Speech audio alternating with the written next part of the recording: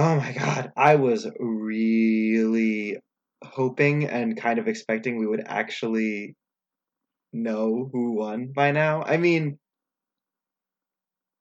it looks good for Biden, but I don't know why. I thought like we were gonna know by now. Yeah. Results schedule wise, I expected it to be a lot worse because I kept hearing, oh, it's going to be days, likely weeks. But Yeah. now, since he's so close to 270, he just has to win at the time of this recording Nevada, Pennsylvania, or Georgia, all of which Yeah. I think are relatively like not crazy for if he won any of those. For reference, it's just before 9 p.m. EST on the 5th of November, Thursday, when we're recording this. So Oh my considering. God, Oh it's shit! it's that one day. Remember. It's Guy Fawkes It Day. is Guy Fawkes Day. I didn't. Is that the actual name of the holiday? Because I think it is I could actually. have just said anonymous I think it masked is guy. actually called Guy Fawkes. That's That would have been the actually, same. in hindsight, it's so weird. Okay, on the one hand, it seems weird that Trump supporters like aren't like using like V for Vendetta references, but I guess they. I mean, the Trump phenomenon is so ahistorical. They probably like don't know of any media that's more than like 15 years old, and I definitely not an mean, actual let me think. historical What would they event. know? Yeah, probably not. I wouldn't. I wouldn't bet on. Like, If I was a gambling man, I wouldn't bet on the historical yeah, knowledge of Trump fans. But the Tweedo is almost out of the White House. did you say the Tweedo? The goddamn Tweedo God, everyone's just becoming is Matt almost out of the Christman White House. in the last few days. Yeah, Yeah, I did get super drunk last night, so it that's is on brand it is going to be for me and nice Matt. watching the Trump coalition kind of melt down for a while. Hopefully, the left can like capitalize on some of that chaos. That's definitely going to happen. It is extremely How do you see fun. them capitalizing on I that? don't know. Just like a lot of I people can't are. see them like doing anything good with I it. mean, I'm not talking about the Democrats. I mean, like the left, like radicalization pipeline and sphere. Just because I imagine there's going to be a lot of Okay, that people makes more sense. um, who are disillusioned and looking for somewhere else to go politically, and who definitely do not like the Democrats. What do you think the So, ratio is though to people who are disillusioned to people who are like even like doubling down on their um, I radicalization? don't know, but people who are doubling down today will be disillusioned, eventually, or at least a lot of them will be, because it's not gonna like get them anywhere. It's Trump is like floundering. It's absolutely hilarious. Like watching him half-hearted. I've never seen as half-hearted a coup in my life. Like No, it is the most American rise of authoritarianism you could have possibly fucking imagined. Like, we're gonna do a coup, but I'm too lazy to fucking get off my ass about it. And you have like 16 protesters showing up outside of like ballot counting like locations and stuff like that. Like, it's sad, and that makes it hilarious. I am a little bit worried in the event that a Trump protester from Arizona comes into contact with a Trump supporter from Pennsylvania and they cause a black hole mm-hmm. because of the how you have like half of them shouting stop the votes and half of them shouting count the votes outside places where people are literally like, yes, we're counting the votes, that's what we're here to do.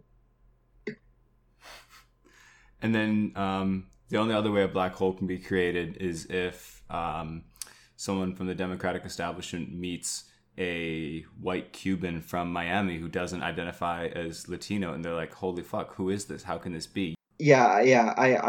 I think what we're witnessing with like, especially like that white Cuban population and like whiter Latinos in general, is that I think that we're seeing like the beginning of an attempt by the like Republican Party and like the Trump base to accept fully that like demographic into the American concept of whiteness, in the same way that like Jay Sakai talked about accepting like Irish people and Italian people and like the Poles and even like the Jews. Like, into whiteness over time as that's just something that white America has done as time goes on, as the percentage of white people in America continuously shrinks. It's like the profit motive. Like if you have a defined group of white people in a country, that rate is just like going to fall continuously, because when a white person and a non-white person have a kid, that kid doesn't get to be white. So the number naturally goes down. So they have to give it some stimulus and kind of like accept a new group into the fold every now and then in order to maintain that slim majority and maintain that white supremacy. Reference game on point today, Mark. I'm so proud of you. It was a phenomenal tangent. Is it a tangent? We haven't even started. Not sarcastically. Dude, it was so hard trying to finish up researching and writing this episode because this episode has nothing to do with like the election or anything like that. And so just like trying to follow the election and then be like, okay, I have to sit and write now for a little while and not care.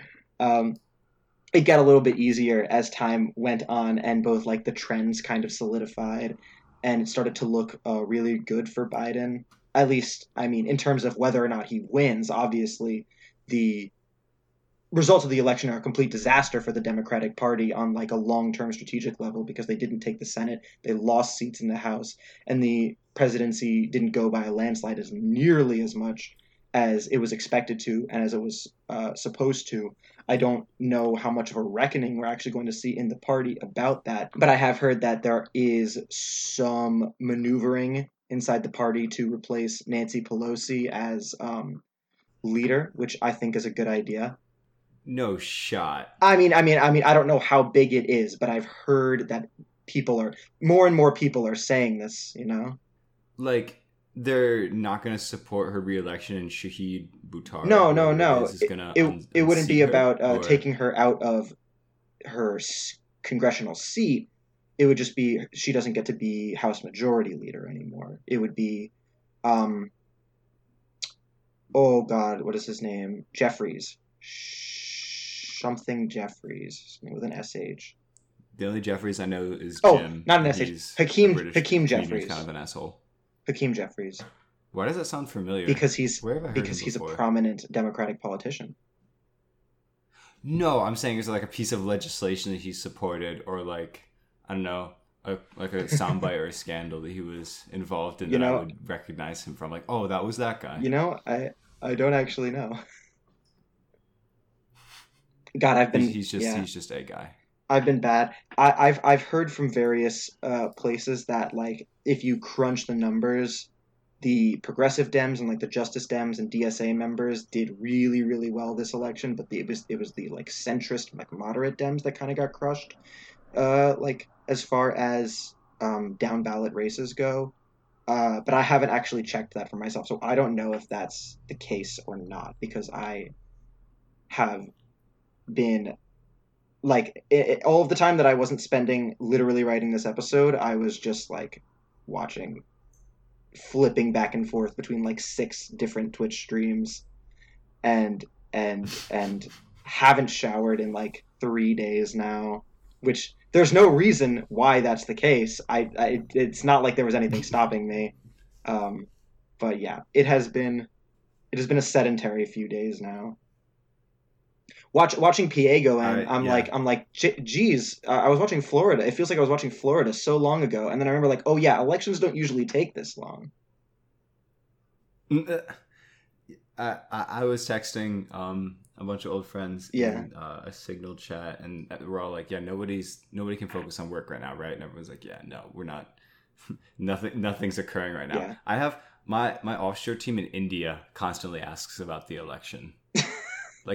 Like they're all in India. They can't vote, but they're all like every day is like, oh, is Biden winning? I'm like, I hope so. I think. Whenever they ask me like, oh, so do you want Biden or Trump? And I was like, I don't know. Do you like Modi or not? Like, let's both be uncomfortable here, man. Modi or that other guy. Yeah, exactly. I'm not that involved in other countries' politics that aren't Latin American, or not Latin American, in Yeah, in Latin America or Yeah. Europe, to be honest. The biggest thing that frustrates me just about the fact that it had to be Biden or Trump is that as far as U.S. policy is concerned, regarding the various left wing developments, especially in South America over the past like month or so, um, is that the U.S. stance towards those kinds of developments around the world is about the same between the two of them, which really frustrates me that there was nothing we could do, at least by voting, to help that. Yeah, I just want climate change action. That's it. I don't care if he changes the Green New Deal into something that is effectively the same thing, but calls it the Biden New Deal or Yes, whatever. if I just want him to rejoin. bro, if you pass like sweeping climate change and like infrastructure spending reform, you can name it after yourself. That's fine by me. I don't give a shit. Yeah, it does piss me off Like when people say he like is in favor of the Green New Deal. Like he stopped that at every single turn. And also in the last Oh my debate, God, he said, yeah. he's like, yeah, we're gonna, everyone's gonna have healthcare. We're gonna call it Biden care. And I was like, how are you just gonna cuck your boy like that? Out of like the one thing like that he attributes more than anything to his presidency. Just take his name right out of there. Oh, Biden care. Just rude. Even better. Just make it that just sounds Irish. God, and Kamala Harris is which gonna. I'm okay with. It's gonna. I can't wait to watch Kamala Harris uncomfortably laugh her way through the next 4 years. Well, I mean, the next 2 years until she becomes president, when Joe Biden inevitably When he gets hit with the CIA heart attack gun. He is the inventor of the CIA heart attack gun. That's very bold of you to assume that they would use it against one of their own. God. Speaking of CIA heart attack gun, okay. My God, if I hear one more person say that like Bernie and like progressives are the reason that this is so close and like that we didn't get on board and that's why this isn't working and not like just an aggressively outdated strategy, I'm gonna lose my mind. It's you just have to push back on it whenever you hear it, because like we're at a point where I think a lot of the Democratic constituency knows that their party is like politically ineffective and like deep down, and if you can like effectively and consistently push back, like Democrats have Stockholm syndrome for their party. Like their party is not working. And it's just been doing the same thing for so long that people assume that we're only even as good of a position as we are because of like this constant capitulation to the right. And of course, like you don't even get to see a comparison between the effectiveness of progressive ideas and the effectiveness of centrist ideas, because the party itself undercuts those progressive ideas to such a degree that it's like hard to even know how well they could play on a national level if you had the liberal media apparatus and the Democratic Party leadership behind things like Medicare for All. Yeah, Medicare for All is so wildly popular even in conservative states. Yeah, but considering like how much change in the Democratic Party's outlook to fracking Biden's comments like in the last debate did in like a negative way, you have to imagine that the Democratic like leadership broadly supporting a policy would have a pretty significant positive change on how people see that policy. I just hope we go full Oregon/Portugal in New York and legalize everything up to and including DMT.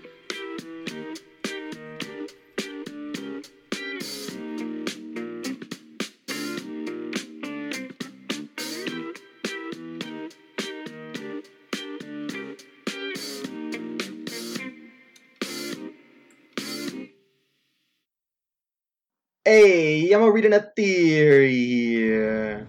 Hey, where's the... Oh my God. What does that sound? It's a motorcycle parade. Okay. Oh, is it a COVID super spreader event? Jesus. No, those are dirt bikes. Those are dirt bikes. Why are there dirt bikes? Where's the dirt? Well, You didn't know this? No. They are wild. Four-wheelers and dirt bikes are Are they- wildly popular in the city. What is that like? That's a new thing. I feel like always have been. I have never You ever seen a a Chief Keef video, dude? No, I Got haven't. four-wheelers out the actually. wazoo doing donuts.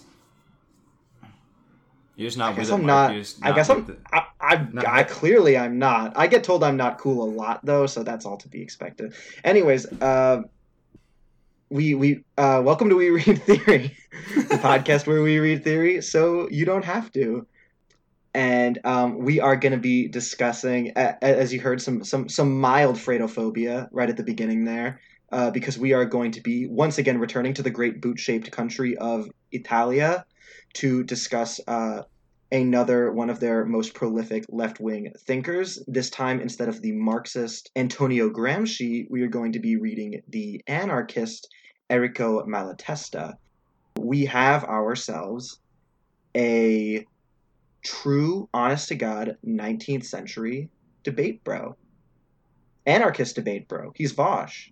It's kind of hot. Also, you forgot to introduce yourself and myself. Oh my God! Here. What are our names? We'll just splice it back in. I'm Mark. No, we won't. This is perfect how it is. Okay.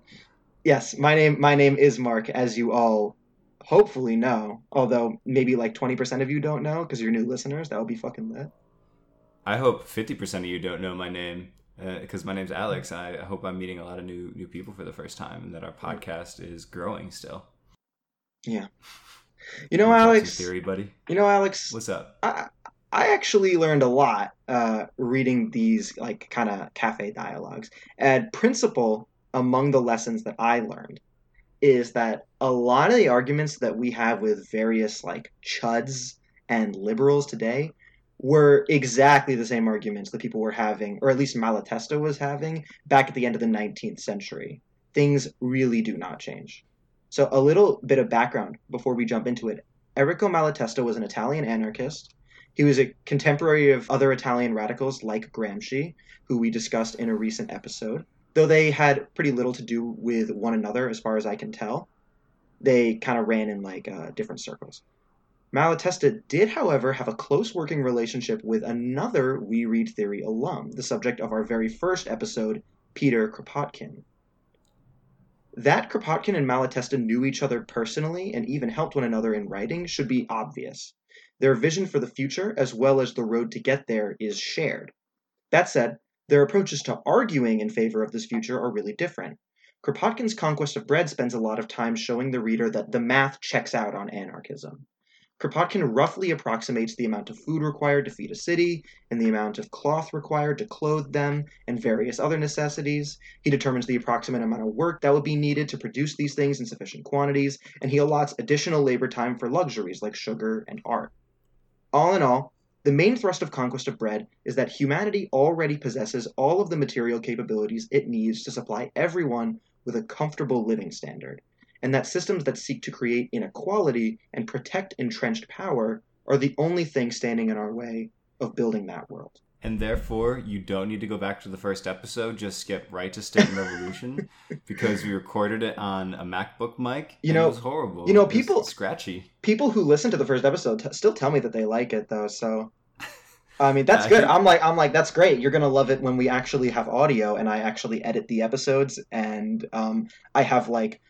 It's not literally the first work of leftist theory I've read since I read an excerpt from the Communist Manifesto, and I think something by Oscar Wilde in college, and that's basically it. I was gonna say, I've actually heard similar things. One of your unnamed best friends, just because I don't want to dox him on this podcast, said, "Yeah, dude, the content was great, but audio wise, just fucking unlistenable." To my face, and I was like, "Oh, okay. I mean, thank you." And he's not wrong. He's not wrong at all. He's totally correct. Absolutely correct.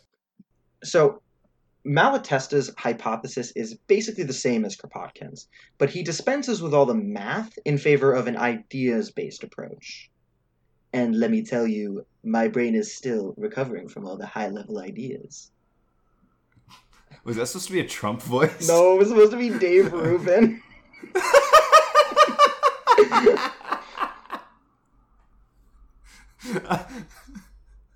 To be honest, I haven't heard him speak that many times. Just seen his tweets now and again, so God. it's okay. Totally okay.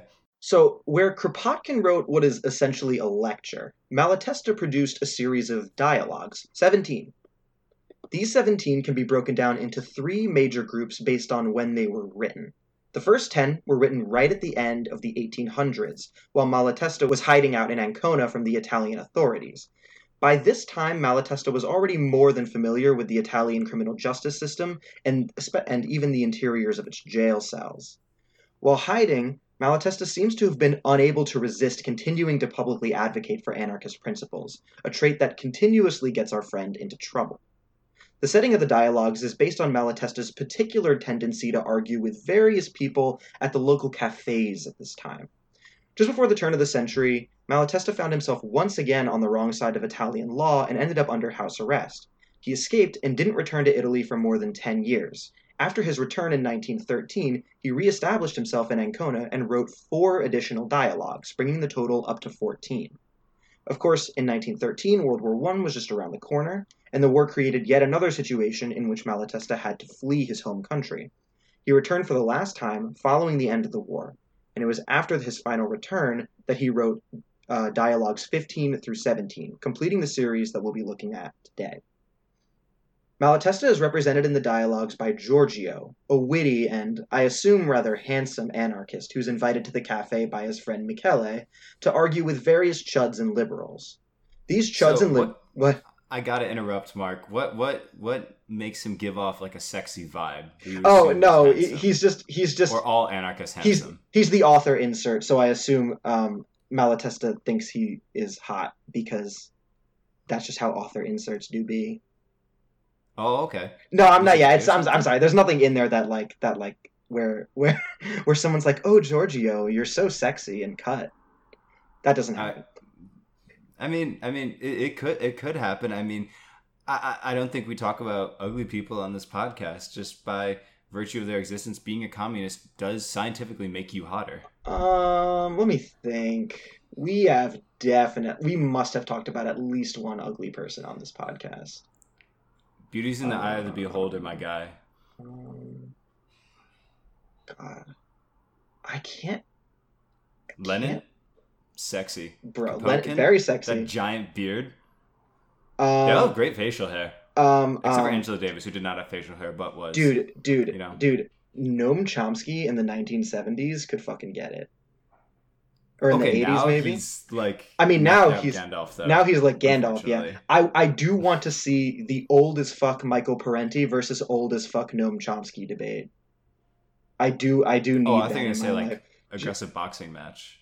Like I'm already used to watching old men debate, so that would be fucking lit. Sounds nice. So I'm sorry. Go ahead. Yeah, as I said, Giorgio was invited to the cafe to argue with various chuds and liberals by his friend Michele, and these chuds and liberals include Prospero, a member of... I'm not going to say it like that. And these... I can tell you're putting so much effort into... No, I mean, it wasn't supposed to be a serious pronunciation anyway, but I was just like, if I do it once, I'm going to have to do it every time, and I'm not going to do it every time. Prospero, who is a member of Italy's real deal big bourgeoisie. There's Cesare, a petite bourgeois shop owner, and Ambrogio, a magistrate and representative of state power and liberal political sentiment. Throughout the first 10 dialogues, Giorgio, Chad anarchist, parries and riposts their emotional barrage with facts and logic. The first dialogue occurs between Michele, Giorgio's baby anarchist friend, and Prospero, the bourgeoisie landowner. Michele argues a point any socialist should be familiar with, that the world is in a state in which those who work to produce the wealth of the world have very little, and those who have the most don't seem to work at all, but instead they sit atop a pile of property, and they let that property accrue wealth for them. Michele says that this arrangement is unfair and unjust, and Prospero says something kind of interesting. He doesn't really deny this fact at all. Instead, he argues that inequality is and has always been the way of the world, that violent force is the only thing that brings people into line and creates order, and that This being the way of the world, he has no moral qualms with sitting atop the system when, if not for him, it would just be someone else. I've heard, like, okay, literally, you said we've been arguing about the same things for centuries. Yeah. That is so many, like, Yeah. talking points Yeah. wrapped up into one fucking sentence. No, it's literally uncanny. It's literally uncanny. It's not even kind of different. We'll get into some of the other spicy stuff. This is painful. Just so you know, I'm not having a good time. And Michele says that he's going to invite his friend Giorgio to the cafe to argue on behalf of anarchist ideas. And Giorgio becomes the main protagonist of the dialogues from that point on. Michele leaves, which marks the end of Dialogue 1, and we begin Dialogue 2 with Prospero arguing not against Giorgio, but against Ambrogio, that liberal magistrate we were talking about earlier. Ambrogio is pissed off at Prospero because he gave the game away. For Ambrogio, from his perspective, the wealthy have accrued their fortunes through the expression of human agency in accordance with the inalienable rights of man, not force. And I found this clash between the two of them so interesting because here you have Ambrogio, whose head is filled with all these classically liberal ideas about property rights and the like, and he's trying to exalt the wealth and power of men like Prospero as just and virtuous, and Prospero, the man in possession of all that wealth and power, just has no time for it. And I thought that was a really interesting observation made by Malatesta in the text. Those who are enmeshed in liberal institutions generally believe their system is one built on justice, voluntary association, and free exchange. Leftists attempt to peel back the veneer of those lofty ideas to see what the inner mechanisms of our world look like. Between these two, the perspective of the largest property owners, the true seat of power, is much closer to that of the leftists than it is to that of liberal institutions. Apple CEO Tim Cook, for example, knows that the rare earth minerals that go into iPhones are extracted in appalling conditions. He knows that phones are assembled in factories where workers are underpaid and overworked. He knows that this state of affairs is maintained through American military dominance, and he likes it. That state of affairs makes Apple more profitable. Now, a guy like Steve Jobs may have been a visionary and innovator, and that's cool. The ideologues like Ambrogio can eat that shit up. But the actual property holders who are tasked with extracting profits can't perform this function without understanding that extracting profits requires exploitation, and that extracting consecutively larger profits year over year requires consecutively greater exploitation. When Ambrogio hears Prospero admit to this understanding, he says, "You sound like an anarchist yourself." And I just find that tiny little conversation so demonstrative of the idea that the bourgeoisie is already class conscious and already analyzes the world along materialist lines, the same way that leftists try to get members of the working class to do. Yeah, like when people say like, "Oh, I don't follow politics." Okay, that's great, but your landlord does, your boss does, your CEO does, the guy who decides whether or not you have healthcare or decides what kind of power he's going to give to law enforcement does. So, might want to get on that, buckaroo. You don't follow politics, but politics follows you everywhere. Wow, damn. That's that was it. Really deep, Mark. That's the tweet. Oh God, I can't. There's a reason I don't give you the login info, Mark. So Giorgio spends pretty much the whole rest of the first 10 dialogues arguing with Ambrogio, which is also telling. Ambrogio doesn't represent property owners like Prospero and Cesare. He represents liberal civic sentiment. And from this I glean that Malatesta is trying to tell us that this liberal sentiment, the concept of the humanitarian state, the defense of private property as an inalienable right, is the most important obstacle for anarchists to come. That's not to say it's necessarily the most dangerous, but unlike the pure power politics of the bourgeoisie, liberal sentiment has a lot of points of access for anarchist rhetoric. Remember, Ambrogio got upset at Prospero for speaking in such a force-centric way, even in a private conversation. He is a true believer. He believes people deserve rights. He believes in using rhetoric to bring people over to his cause. He believes that the state deserves to exist because it improves people's lives. Each of these beliefs presents an opportunity to challenge liberal politics by actually appealing to liberal goals. Let me show you what I mean. Ambrogio attacks the idea of redistributing wealth by arguing that it infringes on the rights of property owners. Giorgio says that the general harm done to the population by allowing so few people so much wealth and power is unacceptable.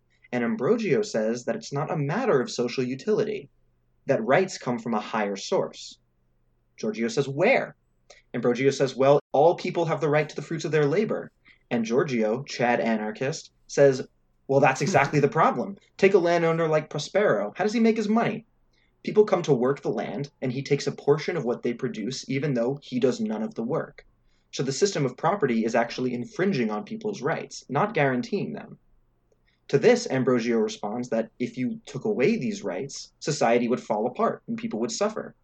That's a social utility argument. And Giorgio basically says, when I said anarchism is good for social utility, you said rights. When I said anarchism protects people's rights, you said social utility. That's a contradiction. And pointing out internal contradictions is one of the most effective ways of arguing. You say stuff like that, and it goes back to what you said in the beginning. We've been having these same arguments for so long. You ever argue with someone and like they say something and you're like, yeah, fucking duh. That's the whole point. You're so close. It's like, listening to Tucker Carlson is like that, because he'll like talk about like the wealthy coastal elites, and it's like you're literally like a multi-millionaire heir who lives in New York. Like, that's you, buddy. But obviously he doesn't mean it. Yeah, the most unrealistic thing about this is how in good faith all the argument is, because in real life, if you tell like a business owner that you think it's unfair that they get all this money that they don't work for, they wouldn't tell you, well, that's just the way of the world. I own capital, so I get to keep it. And like, that's just how it is, baby. They would never say that. They would go like, how dare you? I work 80 hours a week. Going to the gym counts as work because it keeps me focused. Like, it's ridiculous. Yeah. I have a family member who has been made to work like extra long hours for like for like no like extra overtime pay, and they're complaining about it like I can't believe I have to do this. This is awful. I'm like, yeah, you guys should just like organize yourselves a little bit and like take a list of demands to like your management and say like, this is wrong, like we don't want this, like we are the workers. They're like, yeah, that makes sense. I'm like, yeah, you should like form a union. They're like communism. Yeah, down the back, buddy. Yeah, you gotta. If you're trying to organize a workplace, you have to be really careful about when you start using that word, because it will freak people. I was just talking with a family member, but still though, I mean that word will still freak people out, even if you're not sharing a workplace with them, because people like there are people like who think it's illegal to start a union, and that's just because of how successful corporate propaganda has been on the subject. It's really fucking crazy. Yeah, I heard Walmart should fire your ass. Yeah. Anyways, so Giorgio argues with Ambrogio a lot. He argues with Cesare, the shop owner, a decent amount. And in later dialogues written after Malatesta fled and returned to Italy, Giorgio also argues with Vincenzo the Republican, Gino the worker, Pippo the war veteran, and Luigi the socialist.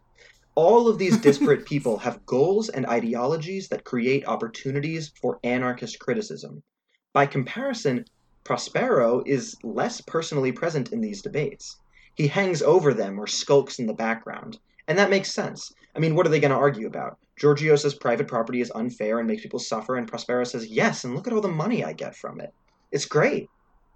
I think there's a fundamental lesson in that for anarchists and really all leftists and even progressive liberals, which is that you can't appeal to the highest and most invested authority for your rights. They know where their material interests lie, and they don't flinch at using violence. However, everyone from liberal proceduralists to fellow socialists to veterans to workers to even small business owners has a moral or material interest that is more aligned with the anarchist cause, and that makes them, if you can do it, a potential ally. And that was just a big interesting lesson that I pulled from the broader structure of the dialogues. But what are the dialogues saying directly? Well, as a whole, the series is a comprehensive defense of anarchism from as many angles as possible. That's why Giorgio argues with so many different people. The first dialogue is about attacks on anarchism from the wealthiest property owners. Their criticism, as we saw, is that they like being able to profit from people's suffering. As we also saw, Malatesta clearly didn't think this argument necessitated a proper response, which is why Dialogue 1 is the only one Giorgio doesn't appear in at all. In Dialogue 2, we established that the ideologies of the big property owner, the liberal magistrate, and the small shop owner are all different. In particular, we see divergent attitudes towards the violence that maintains the status quo. Prospero the bourgeoisie likes the violence, Ambrogio the magistrate bemoans but accepts the violence, though he prefers propaganda, and Cesare the shop owner seems blissfully unaware of just how much violence really is required to keep everything the way it is. Giorgio only really appears to tell everyone that anarchism is the only system that does not preserve itself through violence. Dialogue 3 is where the real debates begin. At the end of Dialogue 2, Giorgio said that widespread poverty presents a systemic injustice. Now, Ambrogio says that we can't necessarily say that. Scarcity is a natural part of life, and that's true to an extent. But that fact is largely irrelevant when we look at the specific scarcities associated with poverty. Unemployment, food insecurity, expensive and precarious housing, these are not natural scarcities. They're manufactured for profit. Giorgio points to food as an example. There are, across Italy, fields that are perfectly capable of producing food that aren't used for this purpose. Even back in the 19th century, anarchist writers like Kropotkin were crunching numbers and found that feeding all of humanity would be a relatively trivial endeavor on a material level. And this was actually even before the development of the Haber-Bosch process, which I'm not going to get into it, but it was a way of producing fertilizer that was developed in the early 20th century that is like one of the main reasons why we had this massive population boom over the last 200 years. So even before we developed that, it was a relatively trivial undertaking to produce enough food to feed everybody. But we don't do it. The reason why is because it's more profitable for landowners to produce less food and charge higher prices for it. So that's Dialogue 3. Dialogue 4 begins with Cesare the shop owner recognizing some of the absurdity in the system. For example, there is often a tax imposed on the importing of wheat, while there is at the same time a shortage of wheat being produced domestically. Giorgio explains that this is done to protect the profits of Italian landowners. This is where Ambrogio chimes in, talking about how Giorgio pretends to be moral but advocates infringing on the rights of property owners. And that's how we get to the bit that we went over earlier about property rights versus social utility, which bleeds into Dialogue 5 and also completes Dialogue 5. In Dialogue 6, Ambrogio argues that if you just divided all the land up amongst the people so everyone gets a little plot of their own, you would make large farming operations impossible. Giorgio says yes, but what is being described here isn't anarchism. Anarchism is a state of affairs without individual ownership of property, not where everyone owns a little bit. Under anarchism, the land is owned in common, and the people decide collectively what is to be done with it. Ambrogio says this system would destroy liberty, and Giorgio says, what liberty? There's the liberty to do something in the abstract, which is currently found in abundance under a liberal state. But what about the liberty to actually do a thing? That liberty requires the guarantee of certain material conditions. The right to eat in the abstract only requires that no one grab food from your mouth as you're chewing it. But the material right to eat means a guarantee of everything you need to feed yourself. That's the difference. Dialogue 7 is a discourse on the nature of communism itself. Malatesta, and by extension Giorgio, is an anarcho-communist. So he believes that all property should be held in common. And by property, we're talking about productive property like land and factories and stuff. You can keep your toothbrush. But the state should also not exist. This leads Ambrogio to ask how exactly it's supposed to work. Wouldn't you need a state in order to enforce this? And how exactly are we supposed to decide who gets what anyway? Giorgio responds that neither he nor any anarchist knows for sure what the exact methods a given community will agree to in order to produce and distribute necessities for life. You know, they're anarchists. They don't want to tell people what to do unilaterally. It's kind of hard to create policy when you don't really have a fucking state. He asks how are you supposed to do this? How are you supposed to write a prescription for all this? Yeah. And it's well, there really isn't one. That's the kind of the whole point. Yeah, I mean, advocating for democracy is kind of the same way. It's like people ask, well, what is democracy going to do? And it's well, the point is that the people have a voice, and the assumption is that when people have representation, they will be able to get the government to do the things at a given time that is best for them, as opposed to not having the power. And it's philosophically my belief that that is a better way to run society. And it's only really in hindsight that you can decide whether that turns out to be true or not. In 1897 or so, when this was written, there were fewer high-profile examples of like this kind of anarchist organizing working, at least as far as I know.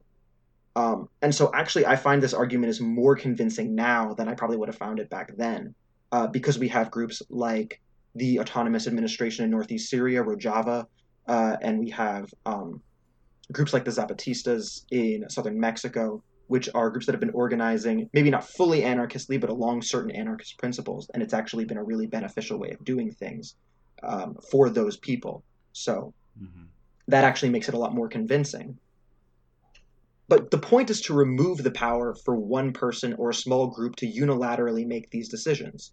That's what state power is. If you get rid of that, then whatever method is decided on by all members of the society must be one in which all people are required to perform a reasonable amount of labor and receive a reasonable compensation for it. Otherwise, people just wouldn't agree, and no one could force them to.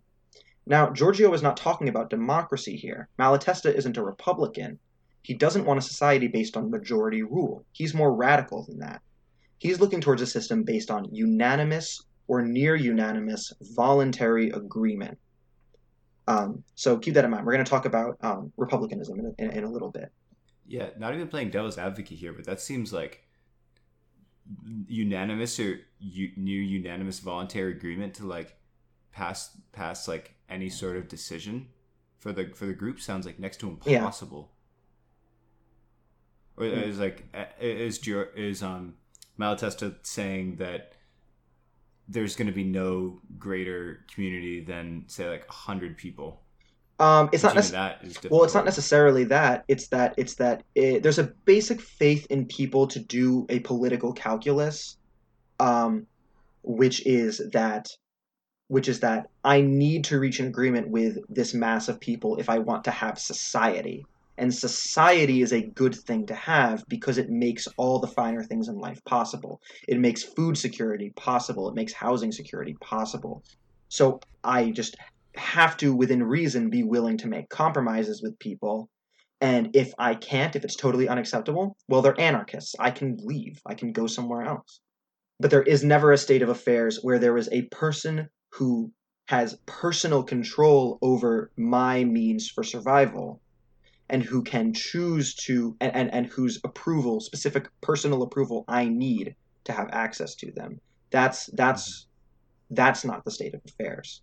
So there's an inherent freedom there. I think one of the things that also subconsciously makes people reject this idea, other than like the sheer like the fact that like you could never see this happening in your lifetime, obviously, just because you're so conditioned to how things are currently. Yeah, it can happen happen in certain places, but in like the wider like Western world, yeah, absolutely. Yeah, it's just like not feasible to have that anytime in our lifetime. It's just not going to happen. But it's the fact that you can't be isolated and removed from political processes, and you actually have to be involved in your community and like involved with your neighbors and things like that. And that's just very foreign concept to a lot of people. It is. Dialogue 8 is a continuation of the same argument that we were just talking about earlier, in which Ambrogio finds himself making another contradiction. Previously, he argued that common ownership of property would destroy liberty, that people need to be able to decide for themselves what they will do. Now he argues that we can't possibly have a system based on voluntary agreement. That would be chaos. This is a contradiction, and if you want to make sense of a contradiction, you have to find the through line between the two contradictory elements. In this case, we can point out that whether Ambrogio advocates liberty or order depends on which members of society he's talking about. When Ambrogio exalts rights and liberty, it's always in reference to property owners. But when he talks about the necessity of state control, he's talking about workers. Although his rhetoric is totally different from that of Prospero, and that difference creates an opportunity for anarchists to appeal to him personally, he ultimately agrees with Prospero on the most fundamental point. that property owners ought to have special powers to control society for their own benefit. In Dialogue 9, Ambrosio argues that a society is, by definition, a hierarchy. How do you create a hierarchy without a state? Giorgio says that society is not about domination and hierarchy. It's about cooperation. All the good things we have are the result of people working together for common goals. And furthermore, this fact is extremely obvious. Why are we concerned that people would refuse to work together when it's obvious that working together will make your life better? I'm going to circle back around to Dialogue 10 in a second because this question is expanded on in Dialogue 11. So Dialogue 11 involves Ambrosio pointing out that although people do recognize that working together makes it easier to accomplish their specific goal, that doesn't necessarily mean that all people have the same goals. So without a state, how do you correct this problem? And Giorgio responds that the state already doesn't correct this problem. It doesn't get people to agree. It just enforces its will as the will of society, regardless of what the people want. Ambrosio says, what about the people who specifically want to dominate others? And Giorgio says that would make them the state. If you desire to control people, then those people have a right to defend themselves against you. And since most people stand to lose autonomy with a state, most people would oppose its creation in its absence. Yeah, do you think, yeah, technically if Ambrosio is saying like we all cooperate right now, we're all working towards maybe not the same goals, but the goal of a completely functioning society as it exists today. Do you think the guy making your bagels at Dunkin' Donuts wants to be there? Do you think that's his goal? Is to make you a fucking bagel? No, like it's just through force. Yeah, and that's the difference. But if you have a situation in which making bagels all day, the conditions in which you do them are fairly pleasant. You're not expected to work too crazy hours, and the compensation you get for that work is perfectly is within reason. It's more than enough than you need to survive comfortably, and you can feel secure in that position. Then maybe you would want to make bagels.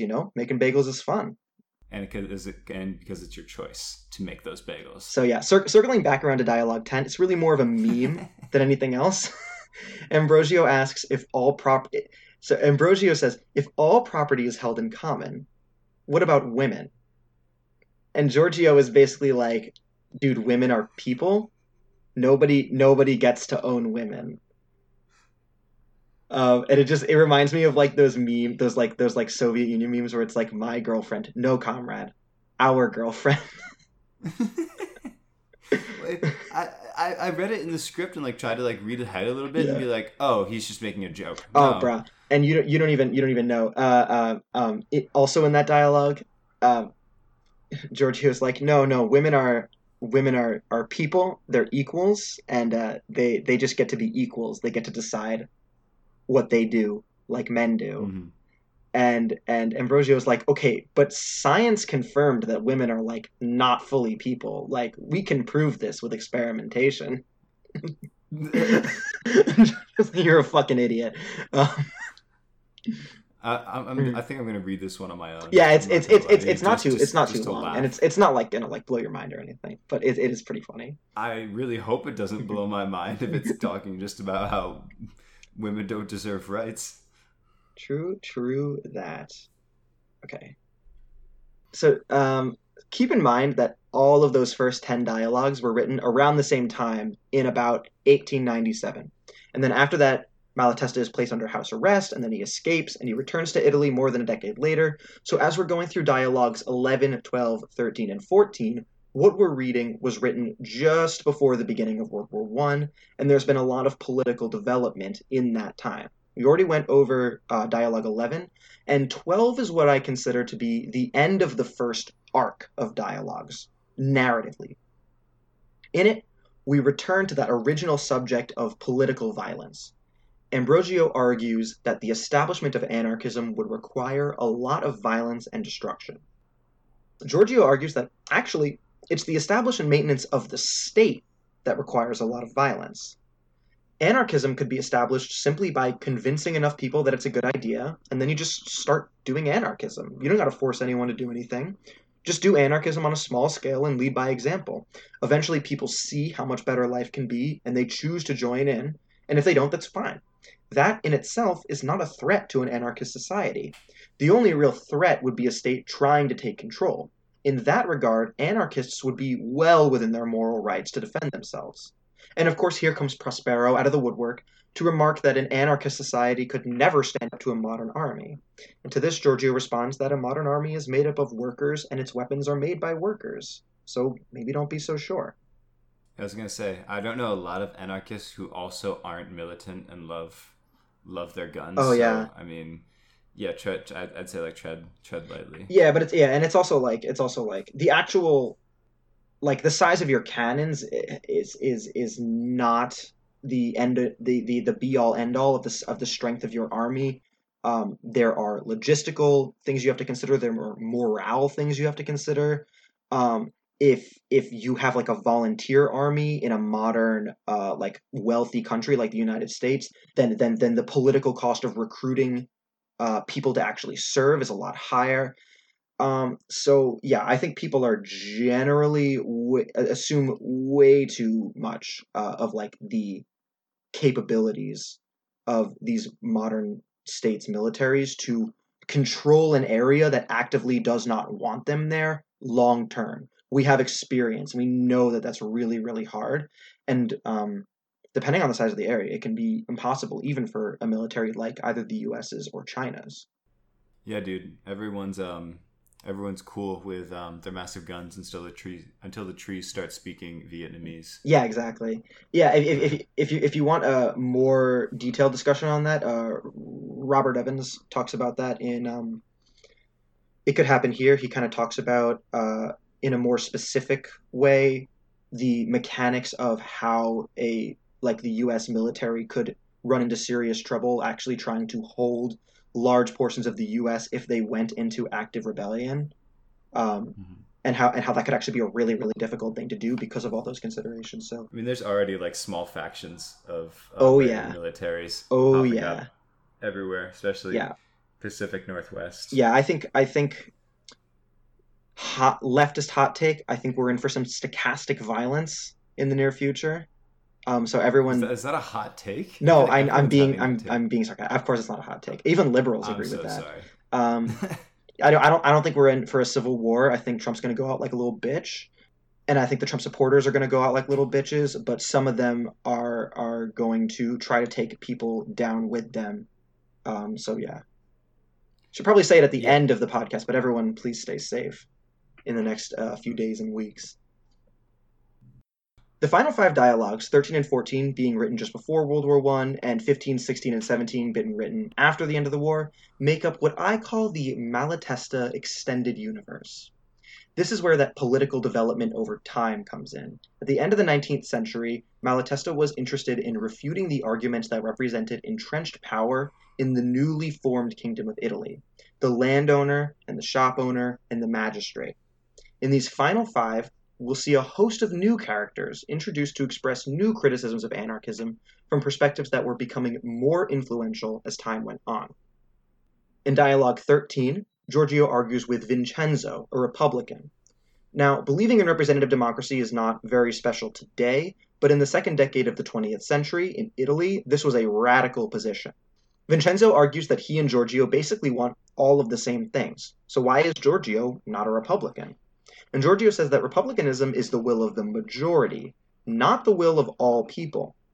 People whose material interests put them in the minority, for example, disabled people, have no more liberty in a republic than under a monarchy, whereas a system built on unanimous voluntary agreement must make space for the needs of all people. Also, the establishment of a republic does not abolish private property, which is the root cause of the inequality and suffering we're trying to get rid of.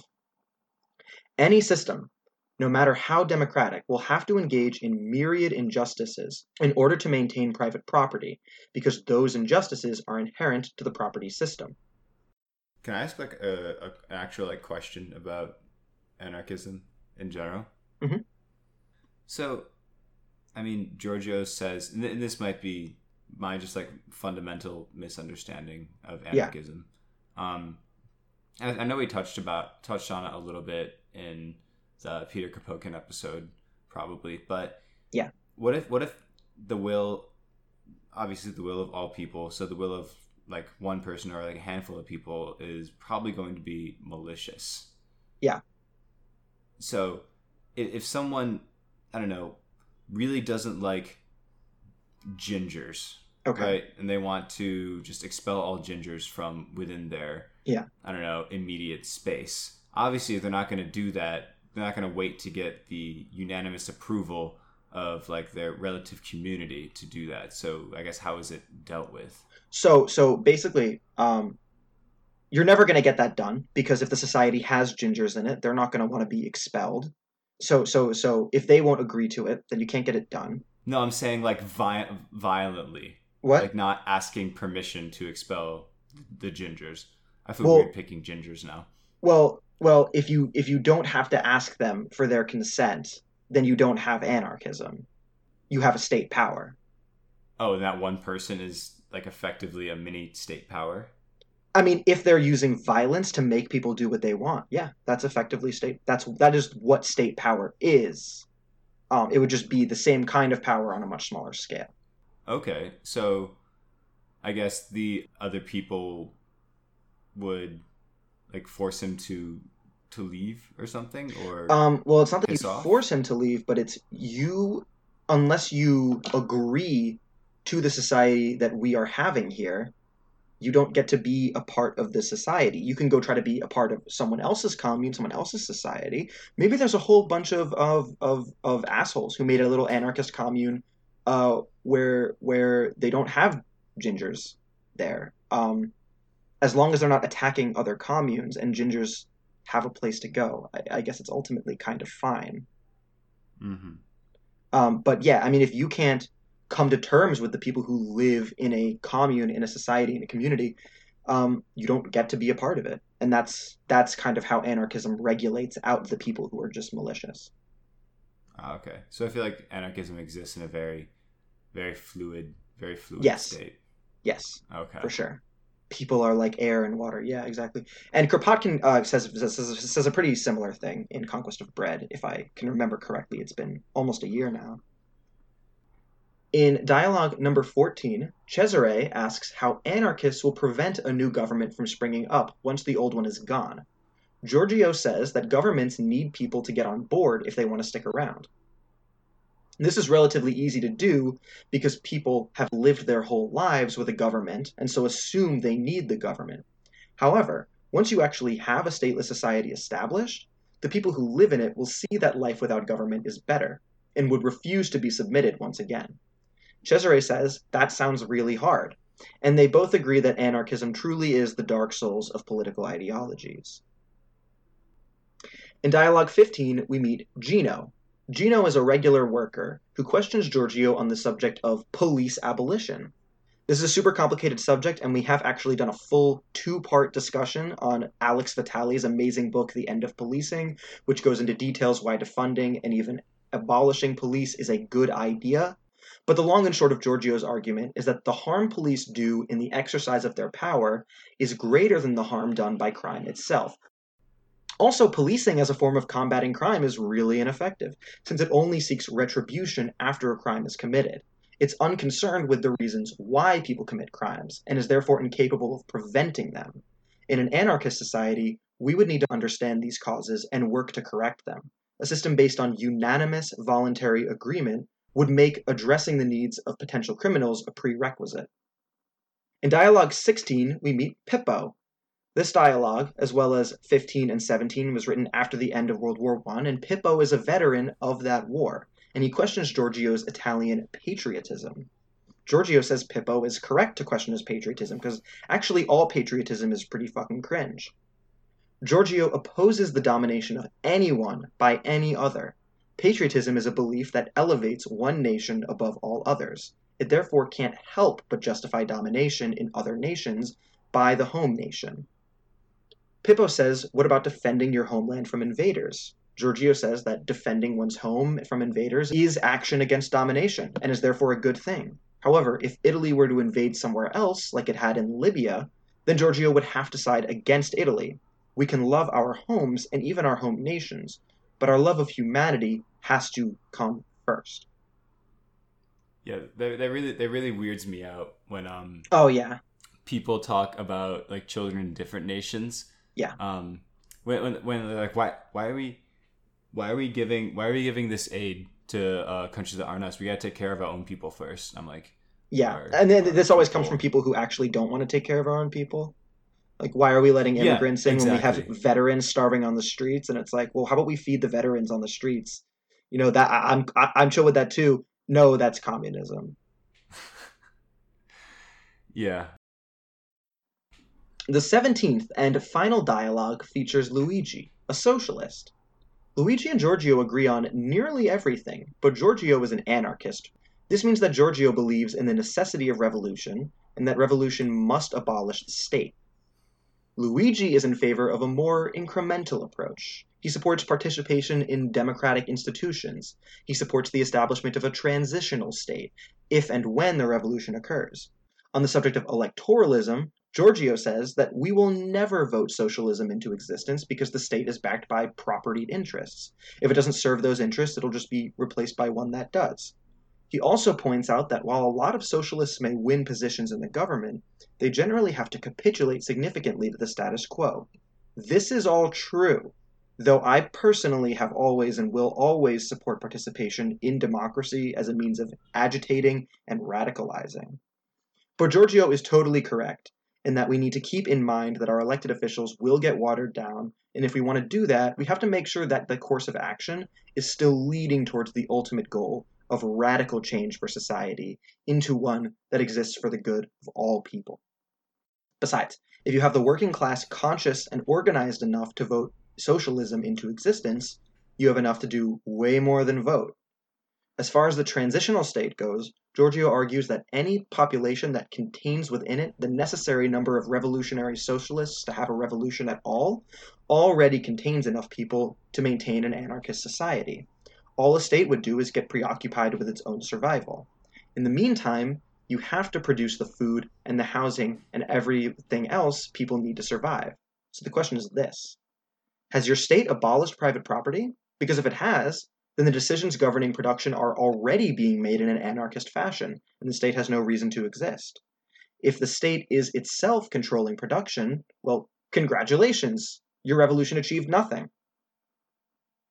And that's pretty much the end of all 17 of Malatesta's dialogues on anarchism. So I think we learned a lot there. Are you gonna ask me to do I have to do No, it's a okay. summary for the No, it's class? okay. It's Oh, okay. thank God. I was just gonna like mention different things that are cringe versus based. How about tell me the three biggest bastes and the three biggest cringes from the night so far? Okay, okay. Based. I'm just gonna say them as they come to my head. Yeah.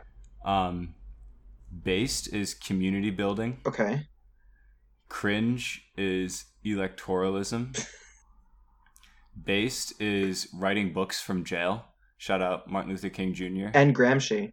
And And Gramsci. and I don't believe this was written from jail though. But still based. This was Oh written yeah. this was written House between arrest. times where he was in jail.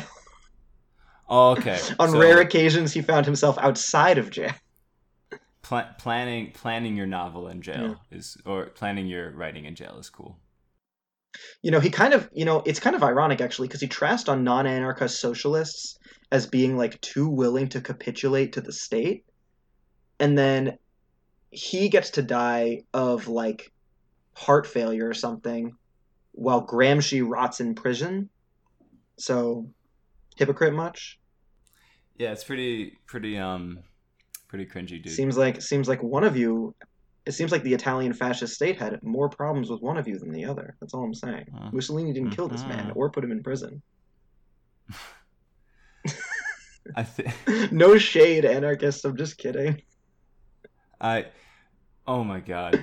Yeah. Don't. We gotta tread lightly now. We can't be stirring Please. up any more I'm not. discourse and I'm not controversy. CIA. I swear.